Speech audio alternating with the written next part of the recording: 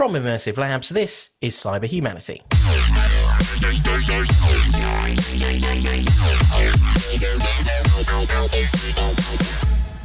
Hello again, I'm your host, Chris Pay. Cyber Humanity is the podcast taking cyber security personally, trying to get inside the heads of hackers, as well as putting our feet in the shoes of defenders. These podcasts essentially come in two flavours, either us ranting about themes close to the hearts of security types, or us chatting about threat and security stuff from recent weeks, and this episode is one of those. I'm joined by three people whose next job could be ballet dancing. They just don't know it yet. Kev Green, Paul Bentham, and Max Vetter. Hello. I'm just putting my tutu on. You're already wearing it, Paul.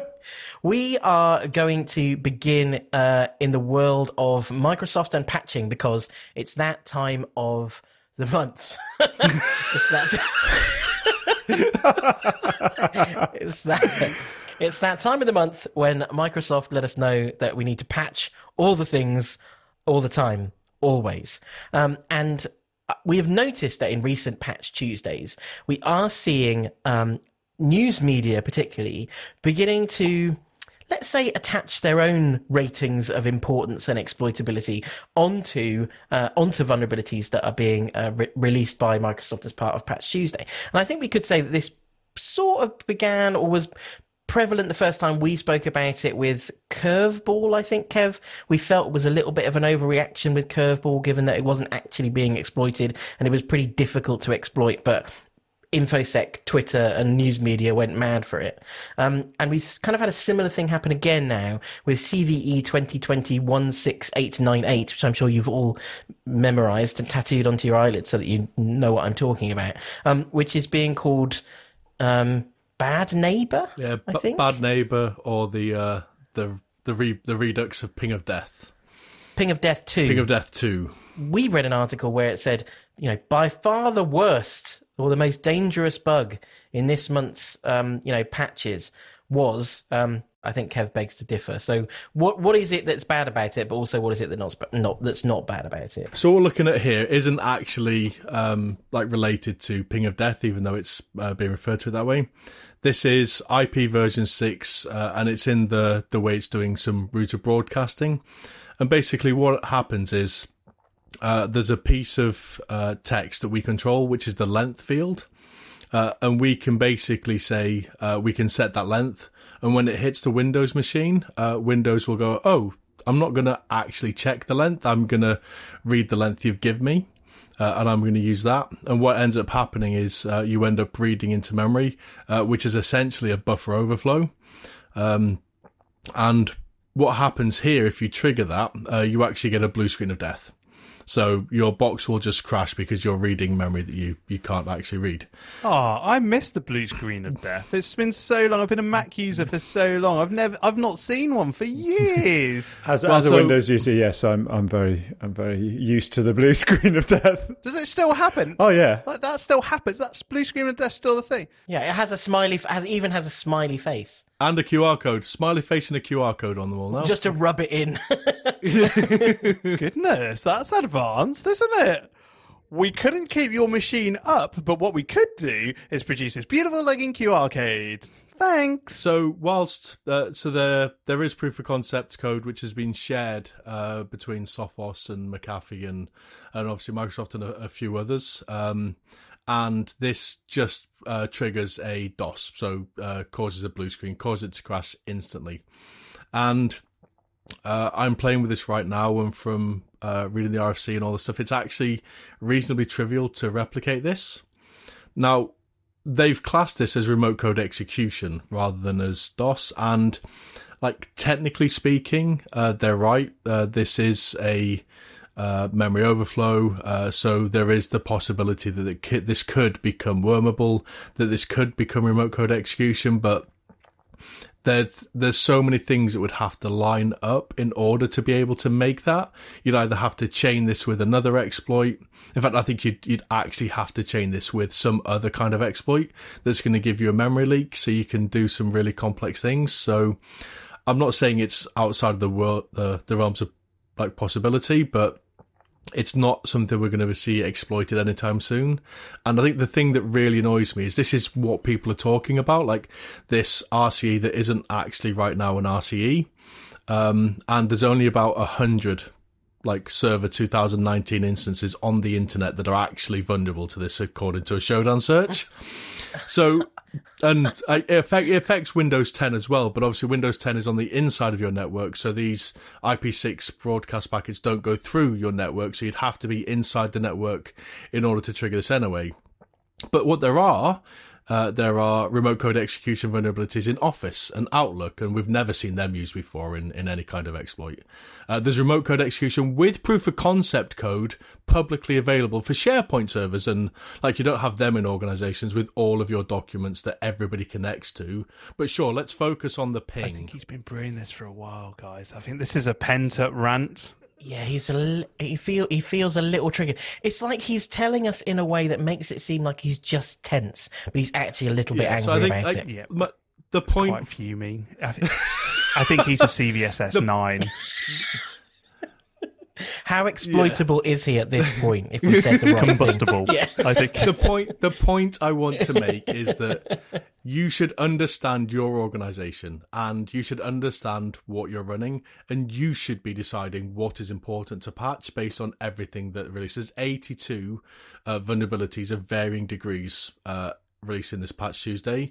Like, you should make that decision by understanding your network, not by listening to ZDNet. It's Z. Isn't it ZD though? I'm sorry, but it's a Z. Okay. Fine, sure. This feels like it's not worth getting into. But we have definitely had this conversation before around the missing risk element of how patches are released and defined. So the exploitability element is there. Like, there's a line item for how bad is this if exploited. So actually, when I think about the definition, that's not really even exploitability. It's just the potential impact of it being exploited. And then the other side is obviously how likely is it that someone or a threat actor or, you know, a real threat to your organization is likely to go about putting the energy in to actually exploit this particular vulnerability. I think because that doesn't exist in the way that the notifications are done, so that context doesn't exist in what Microsoft released to us. It therefore means that the journalist is going to write, this is a 9.8, it is bad, and it also has a nice, interesting angle that I can write about, so therefore that's what's going to make my headline. Yeah, and this is Rapid7 have done something in this space. They've introduced something called Attacker KB. I think we've talked about this before, but Attacker KB is a place where the community can go, they can put their opinions, they can put their research in, and you're basically crowdsourcing from experts in the field or from people who understand it. And part of this is like you create an exploitability score. So what is the risk? How easy is it to weaponize? Is it seen in the wild? And from that, you create a score.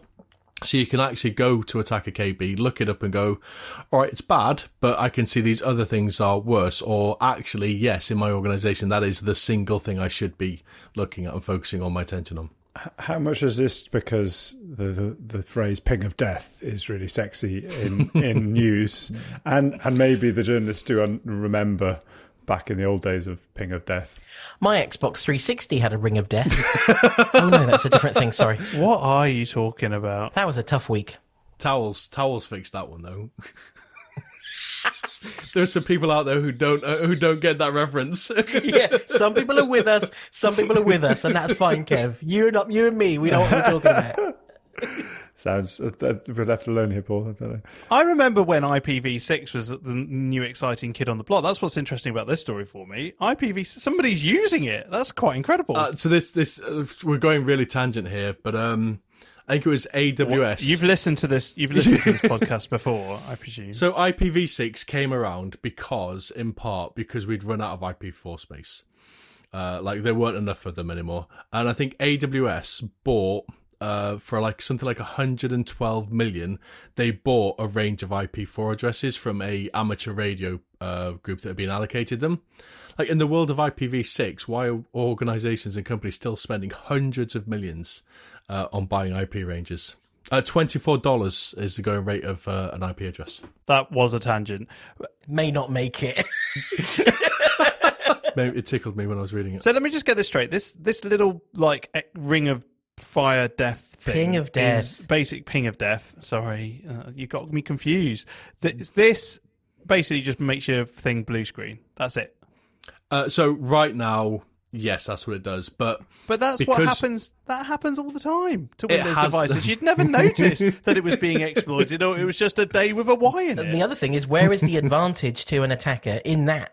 You know, in this day and age, you know, back in the day when maybe you cared about, you know, disruption mostly and all that kind of stuff, maybe it was useful, maybe it would be useful then, but it feels to me like it's not as pernicious as, you know, other kinds of vulnerability. You're not going to get your crypto miner on there, are you? It's dead. It's blue screening. the sexy angle is that if you can find a way to get remote code execution on this becomes wormable. We're talking NHS WannaCry levels of... Like, step me through it, right? I've got this ICMP, not ICMP exploit with IPv6. I send that, it makes the device blue screen. Now tell me how that becomes a wormable exploit in a WannaCry styling. So, at the minute, I'm controlling this field that is the length value. And I set that to a specific value. Windows receives the packet, tries to verify things, and as part of that, reads too much into memory or sets the memory up in the wrong way. That causes a buffer overflow. That buffer overflow leads to crash.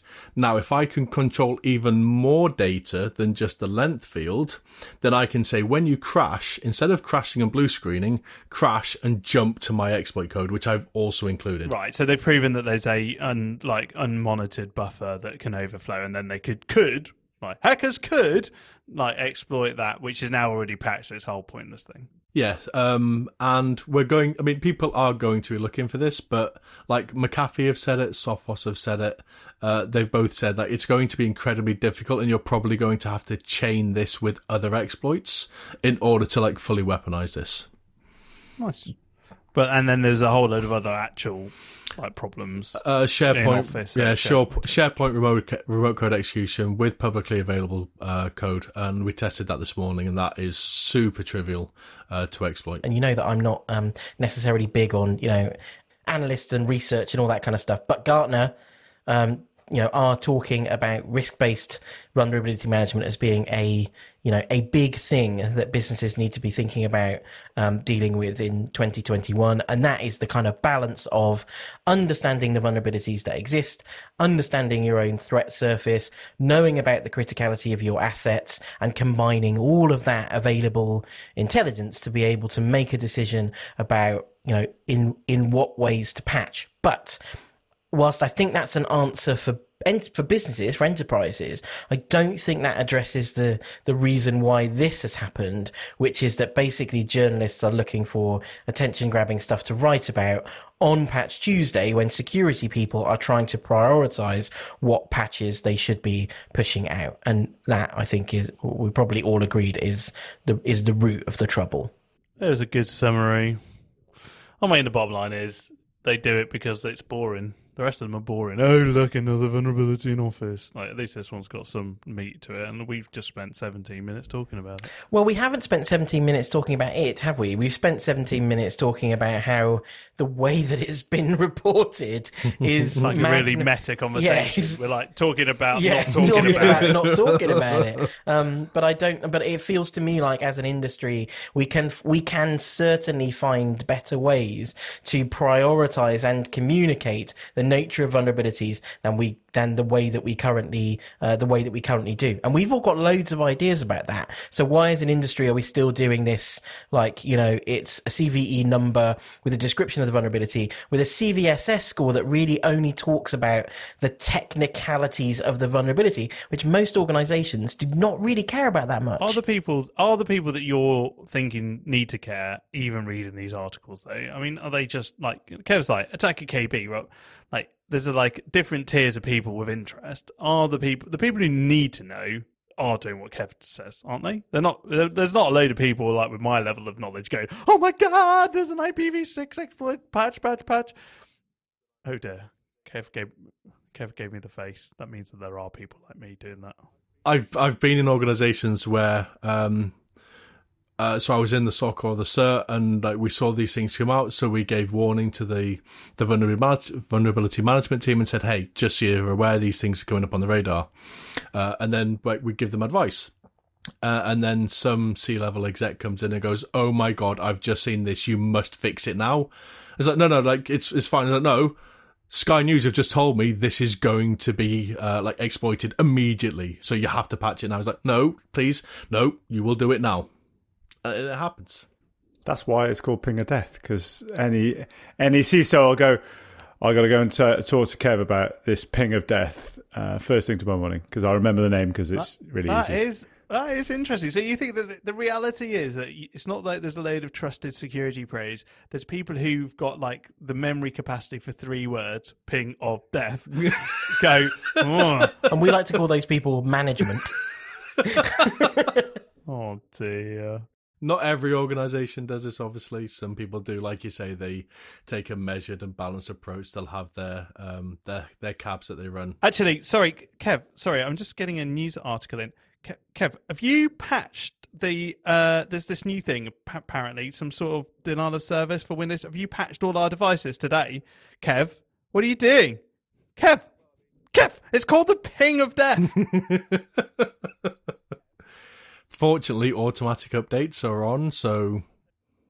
I mean, we could get into the whole Microsoft has scored this 9.8, but it's actually only a 9 on CVSS, because Microsoft. Right, so you're saying that the assigned CVE has 1 CVSS score, and then Microsoft release information about the patch and give it a different score?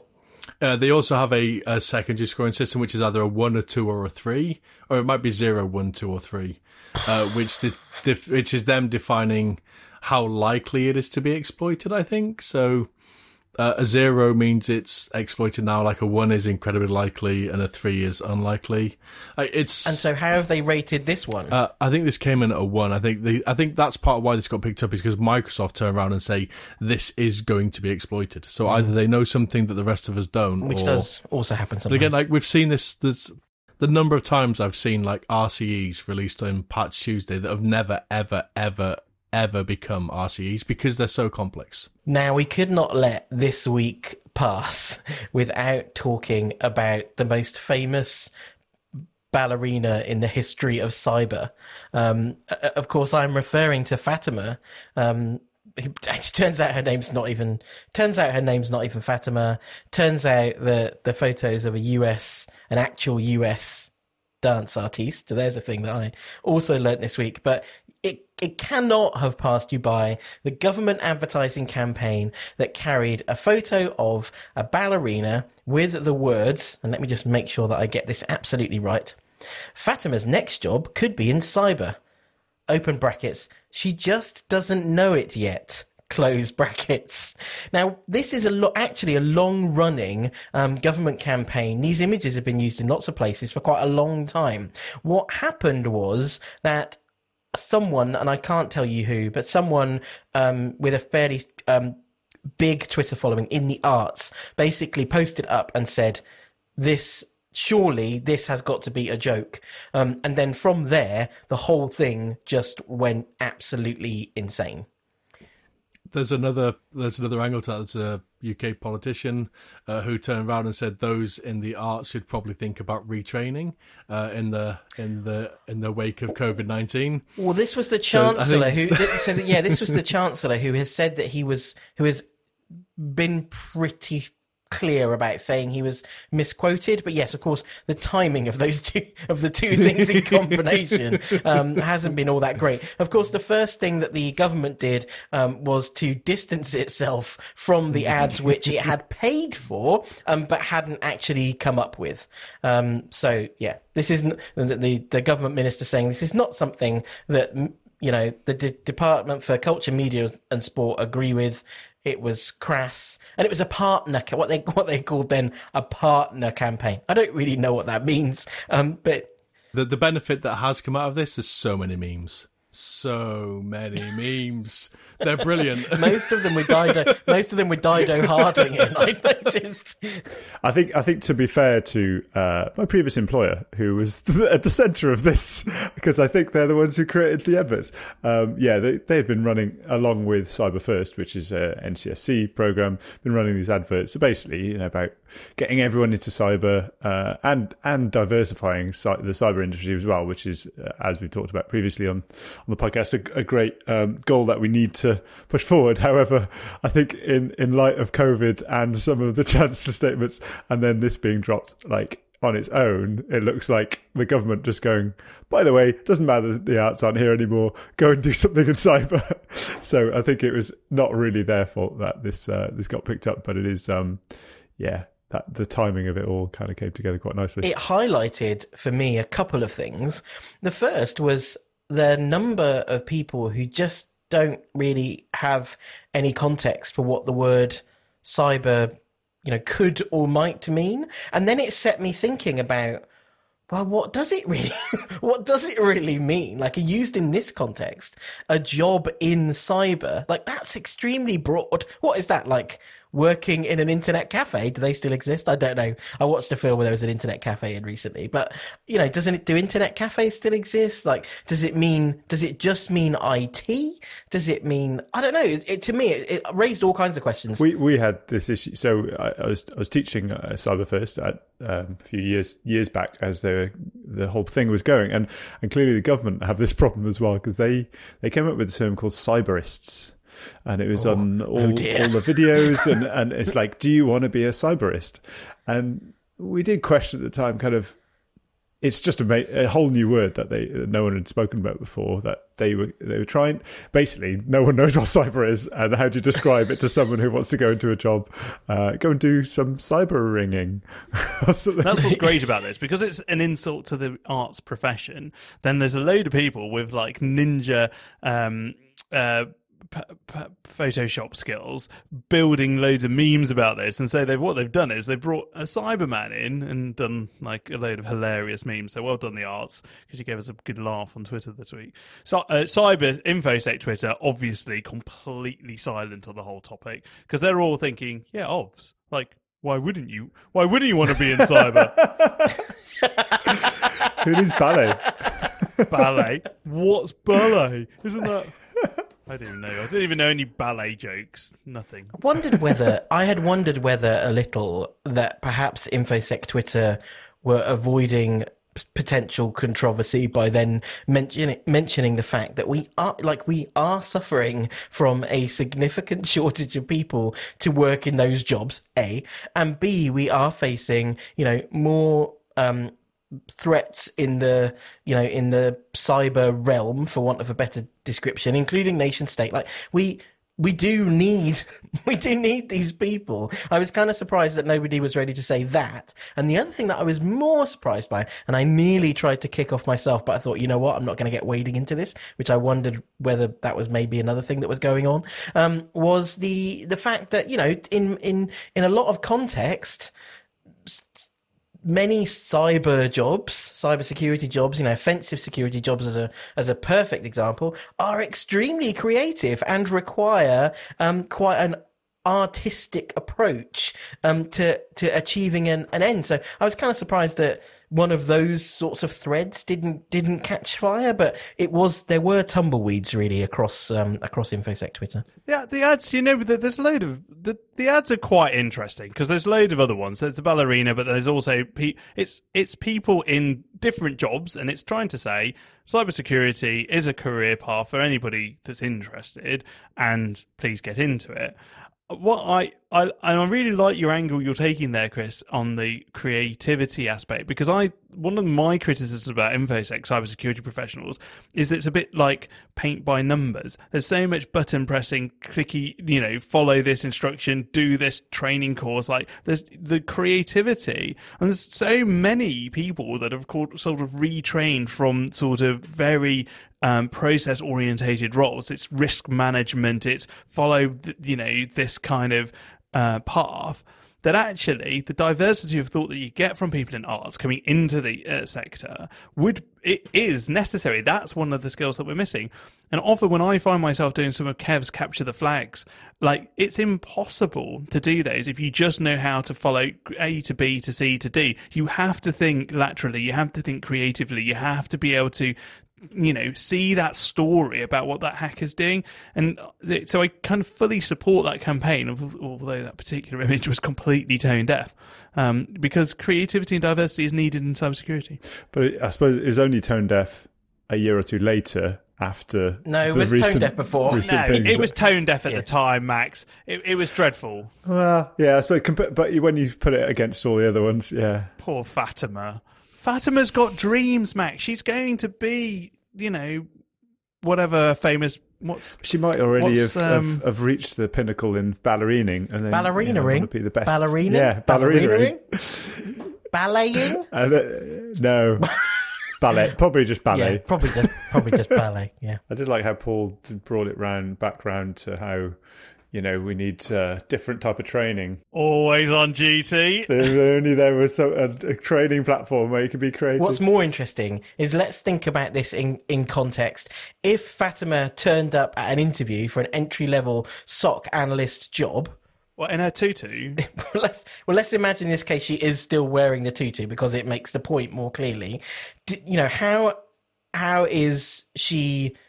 seriously is she taken in terms of her readiness to do that job in the world as it currently is? Not very. And that is our problem as an industry. That's not Fatima's problem. That's not the arts problem. That is our problem as an industry, because it's not just about releasing ads that try to do the right thing in a really tone deaf way. It's also about an industry changing its entire attitude to who can do these kinds of jobs. Because although the ads might say that, anyone can, as an industry, unfortunately, in my view, we don't. Completely agree. The one thing I would say to Fatima, honestly, cybersecurity is boring. Don't come to it. Go live your dreams. Go be the pro. I don't know. Unless you're going to be like red teaming nation states, maybe it's pretty interesting. Although, I mean, the thing that they should have said on that advert is that ballerinas have a short career. Because it's very like a footballer could do. Yeah, well, exactly. Yeah, because it's really hard. Really hard on their bodies physically. Lots of long days, lots of performances. Like, she does need a backup plan. Not a backup plan. That's the next advert. I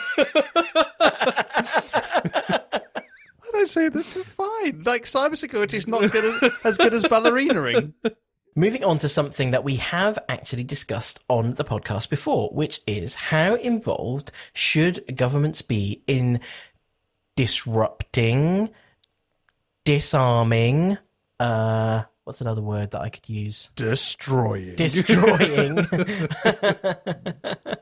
Cyber criminals or nation-state actors. Maybe we could have done disarming. Maybe is better. Well, we talked about it before. We've touched on it hypothetically. We've also talked about vaccines. We talked about that not so long ago. But it came to light this week that in recent weeks, the US military has mounted an operation to temporarily disrupt what is described as the world's largest botnet, which is TrickBot. So many of you will have heard of TrickBot. It's basically an army of at minimum 1 million infected computers being run by Russian-speaking criminals, as they're defined in the Washington Post. There is not an expectation this will result in a permanent dismantling of the TrickBot network, and a lot of the way that this is being communicated is anonymously from the Department of Defense and Cyber Command specifically, as part of a whole of government approach to securing the elections particularly. So that's being seen as the angle for this disruption.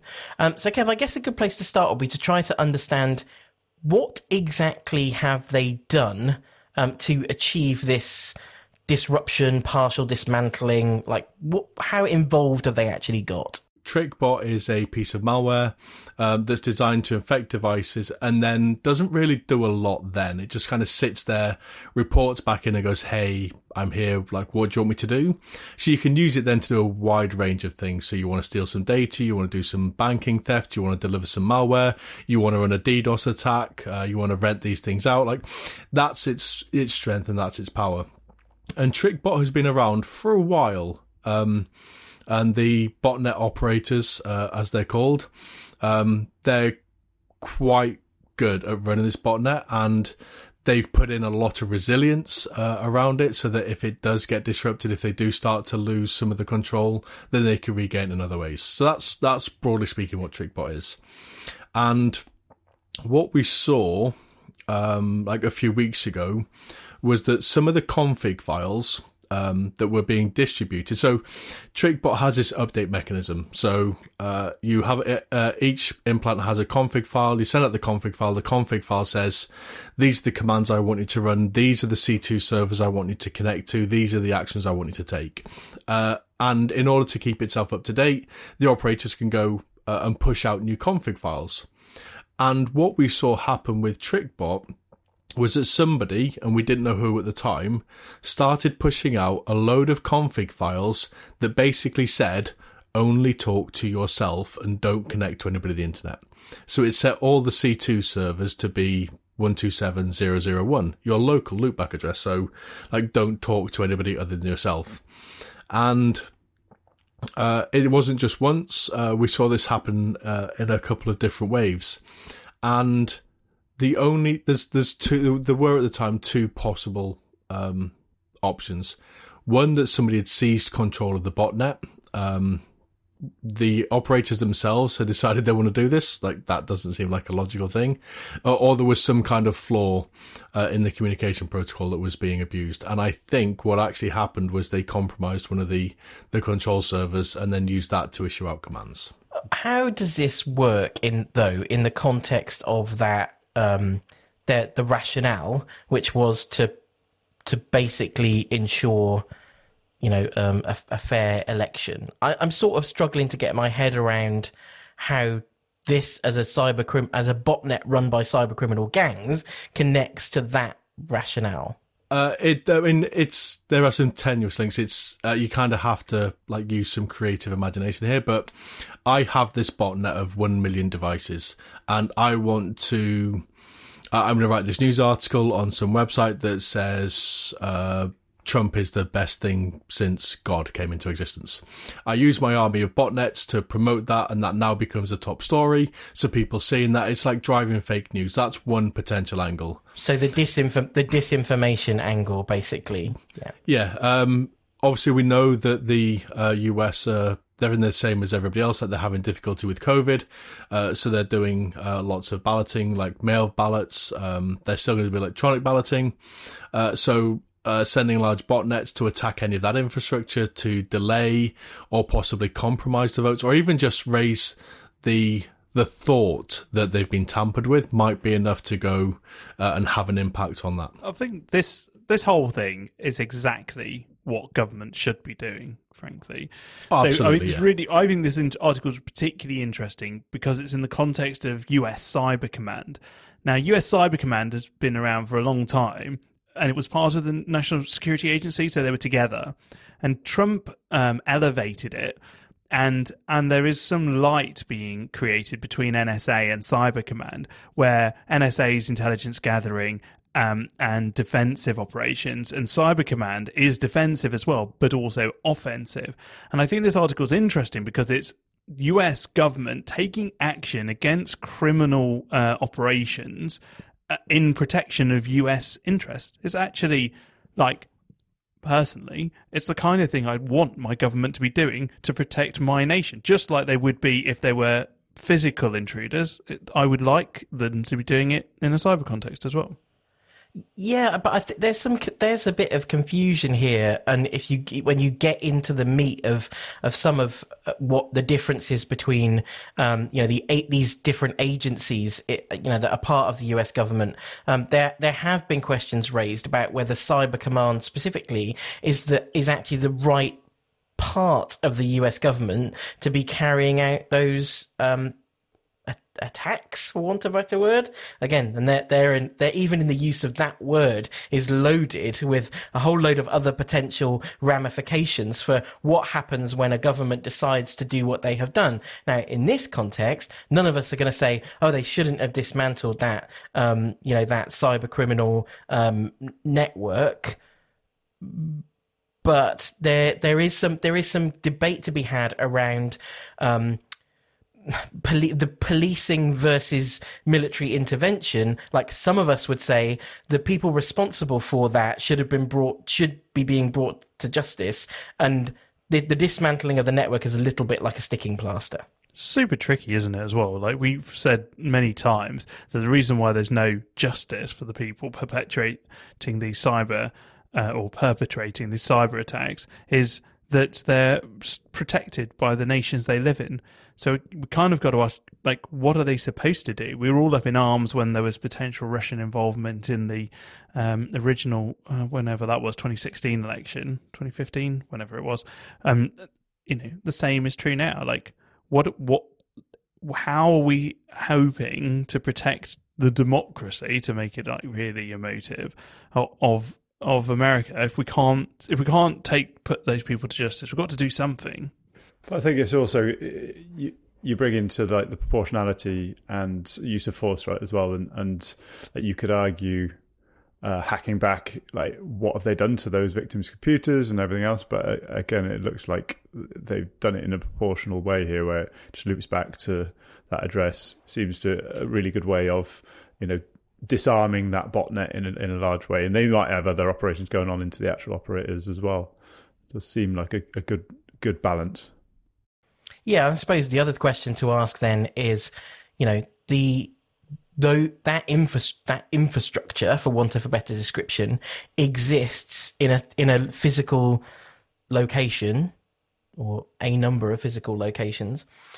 Where do we draw the line there? How does the US react to the potential that someone might attempt to do the same thing to a criminal organization doing something similar in their territory? And then suddenly it all, again, it's always these things, always once you begin to take them to the nth degree, kind of get muddier and muddier.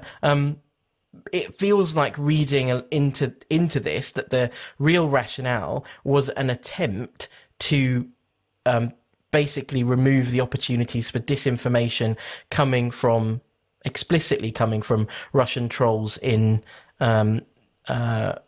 Russia, obviously, and that's the rationale. Because a similar thing was done back in, I don't know when the midterms were, but back when the midterm elections happened. There was a similar operation that happened then, which was very explicitly focused on taking trolls in Russia offline.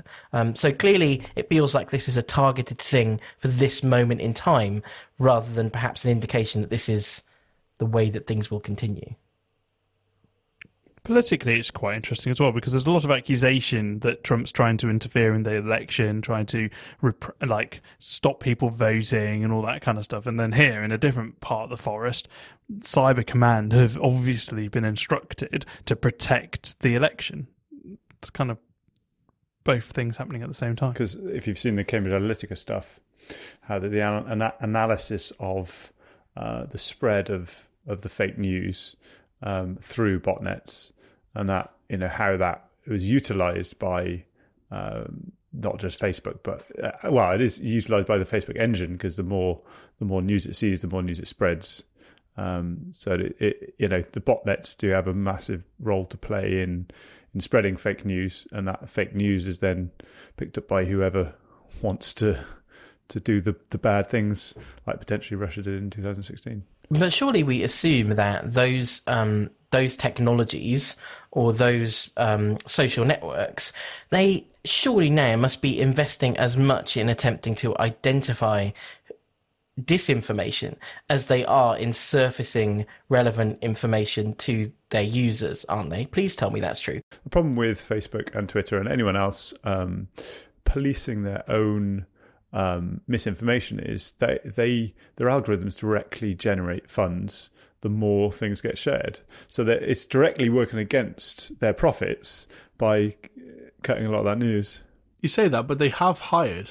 Like, they have adverts, like Twitter have adverts for people to come in specifically to look at machine learning for exactly this, like filtering out fake news.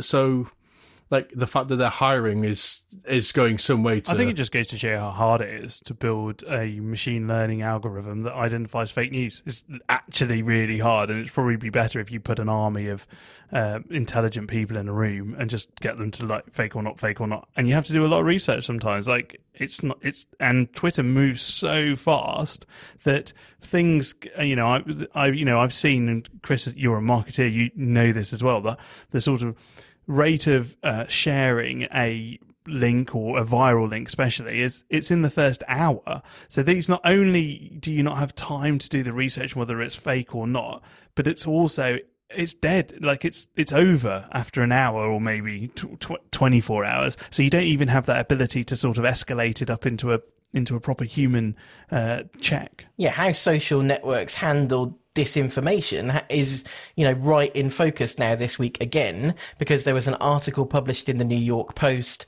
that referenced Joe Biden's son and was a debate has now been stoked because both Twitter and Facebook have made the decision to basically hide that article away. Of course, the article's still published. You can still go find it if you want to. And lots of people, I'm sure, we could probably take a look at the Google Analytics and find out how many people are now searching for it, because it itself has become the story.